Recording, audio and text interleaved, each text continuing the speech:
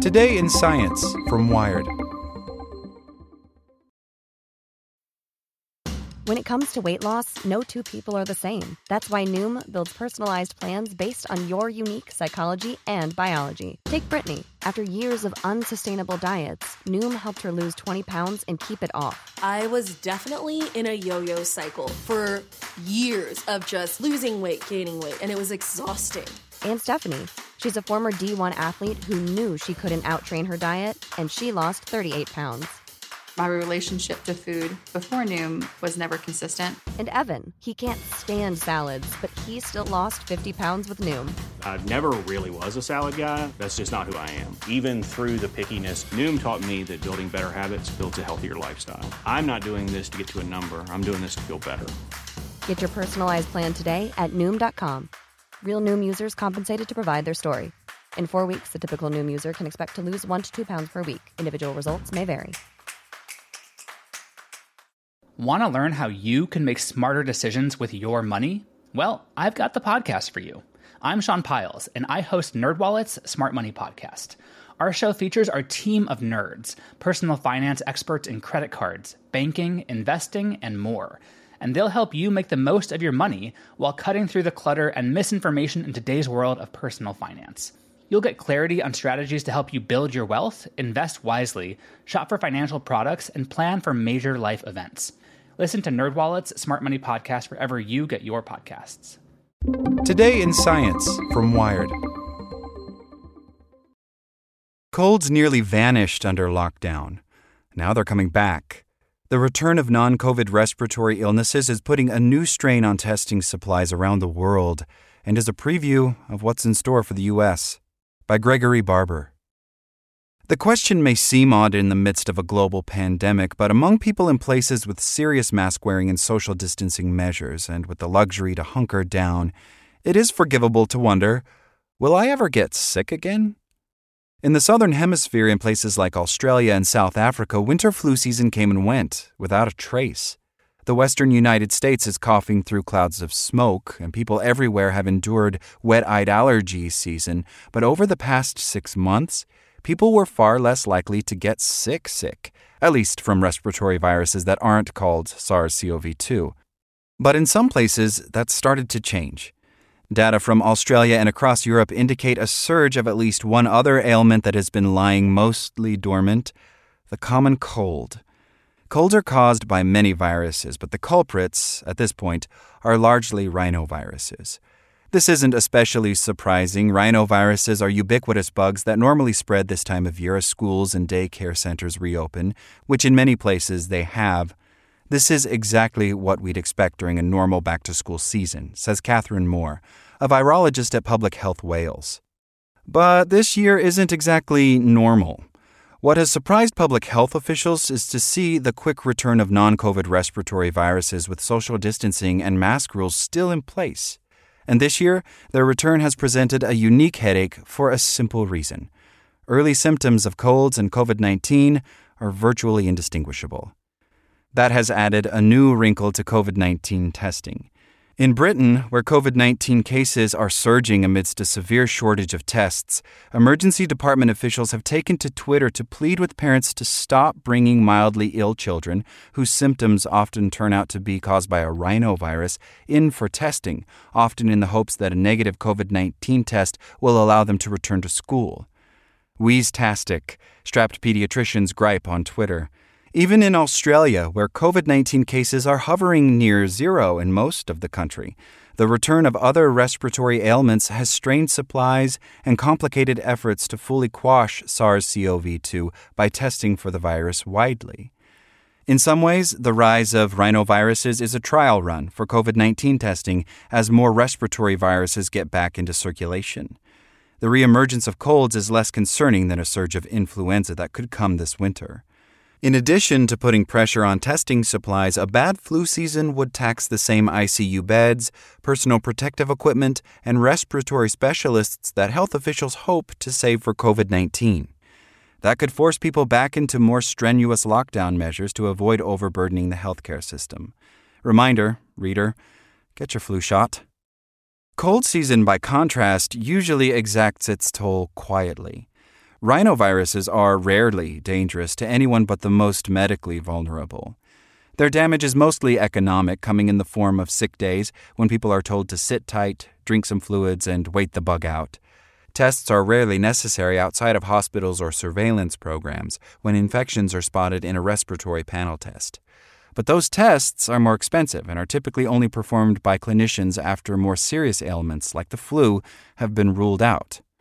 Symptoms do not completely overlap, Moore says. A runny nose without fever, for example, is more likely to be a cold, while a case involving a high fever is likely not. But that guidance can be hard to put into practice, especially with kids. It is incredibly challenging, and I don't blame anybody who has got a child who is coughing or a bit snotty wanting to get a test, she says. Still, she says, with COVID-19 tests in short supply, the guidance in the United Kingdom is for the mildly ill to lie low. That's the same message, she notes, that's often given during severe flu seasons. The return of colds has been less pronounced so far in the United States, where schools are less likely to have reopened. But there is evidence that infections are rising.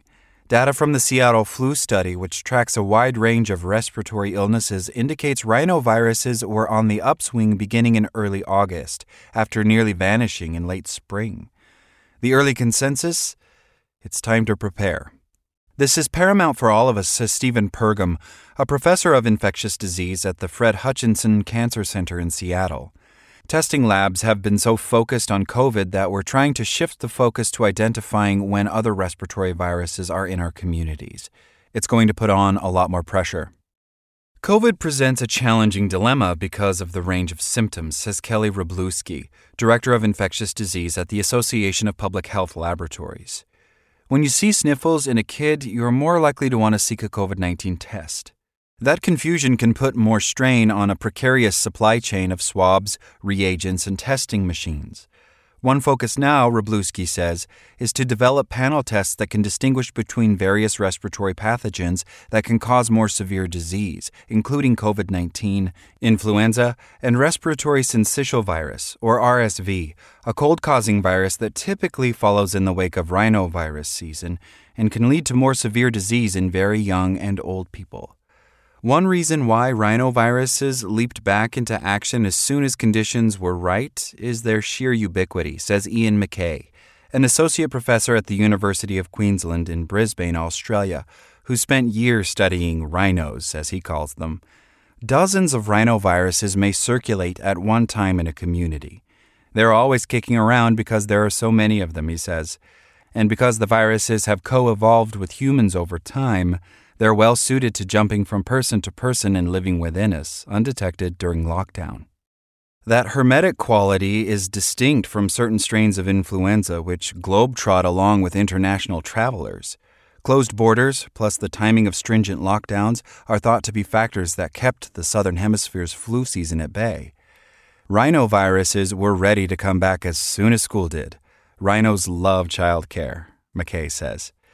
That's in part because children's immune systems haven't yet seen many of those rhinovirus varieties, so kids get sick, or at least the sniffles, again and again and again, and they pass the germs along to others. A question, however, is why the cold viruses appear to be spreading so quickly abroad now, in spite of continued mask wearing and social distancing. Europeans and Australians may be enjoying more of the finer things in life than Americans, but they're still battling the same pandemic. The differing structures of the virus may play a role. The virus that causes COVID-19 is what's called an enveloped virus, a ball of protein surrounded by a lipid layer. That fatty external structure is easier to destroy with soap and water, and it's less likely to remain infectious for long on exposed surfaces. That's one reason health officials now place more emphasis on masks and distancing to help prevent aerosol and droplet spread of SARS-CoV-2, and less on disinfecting grocery bags and doorknobs. Rhinoviruses, however, don't have that envelope and are thought to be hardier. Kids will drag their hands through everything and be festy little carriers of the virus, McKay says. Sebastian Johnston, a leading expert on rhinoviruses at Imperial College London, says that while that's likely the case, he believes aerosols and droplets are probably still the main route for rhinoviruses to get around, same as SARS-CoV-2. That means masks and distancing help curb those viruses, too. But the difficulty of getting kids to uniformly abide by those rules, plus children's susceptibility to passing colds to each other, plus the viability of surfaces as an alternative route of transmission, are all likely coming together to fuel the current outbreaks. Kids are getting these viruses somehow, just like any other school year, and then bringing them home with them. This year, that's coming at a bad time in places like the UK. The return of cold season has coincided with a surge of COVID-19 cases, and just as people are being required to stay home from work and schools if they have any symptoms of illness. Hence the run on emergency room tests from worried parents, despite government officials urging tests to be used sparingly. The testing system is overwhelmed by demand, and a lot of that demand will be non-COVID respiratory viruses, which are dominated numerically by rhinoviruses, Johnston says. Everybody wants to get their kids back to school, and everybody wants to get their employees back to work. The UK seems to have really stumbled, McKay says. They just weren't prepared for the throughput. But even in Australia, the arrival of other respiratory viruses has complicated matters, he adds. The country, which has a low number of COVID-19 cases, is taking the opposite approach from the UK. The idea among Australian public health officials is to hunt down every last chain of COVID-19 transmission. Embers that could erupt into another true outbreak, like the second wave that recently forced the region around Melbourne back into lockdown. That means the government wants to test as widely as possible, even if symptoms are slight. But now rhinoviruses and increasingly other common viruses like adenoviruses and RSV are putting more strain on that system. Those challenges and more are likely in store for the United States, where the incidence of new COVID-19 cases remains high and testing resources have been periodically strapped, especially as more schools and businesses reopen. You're seeing more opportunities for a savvy pathogen to get transmitted, Pergam says. It's not just rhino. It's adeno, it's parainfluenza, it's RSV, it's flu. We're thinking that levels will be lower with social distancing and masking, but we don't yet know for sure. Another unknown, he says, is how all those re-emerging viruses will intermingle with the new virus, SARS-CoV-2. Viruses compete and augment each other in ways that are largely mysterious to us. They coexist in our bodies and change how our immune systems react to other pathogens. That competition is thought to be one reason why the fall colds are cut off by winter flus and then burst back again in the spring. Will the progress of COVID-19 be changed by other viruses? It's a strange universe of viruses out there, and COVID-19 is about to meet the competition. Like what you learned? Subscribe everywhere you listen to podcasts and get more science news at wired.com/science. Hey guys, it is Ryan. I'm not sure if you know this about me, but I'm a bit of a fun fanatic when I can. I like to work, but I like fun too. It's a thing. And now the truth is out there. I can tell you about my favorite place to have fun. Chumba Casino. They have hundreds of social casino style games to choose from with new games released each week. You can play for free anytime, anywhere. And each day brings a new chance to collect daily bonuses. So join me in the fun. Sign up now at ChumbaCasino.com. No purchase necessary. VGW Group. Void where prohibited by law. See terms and conditions. 18+.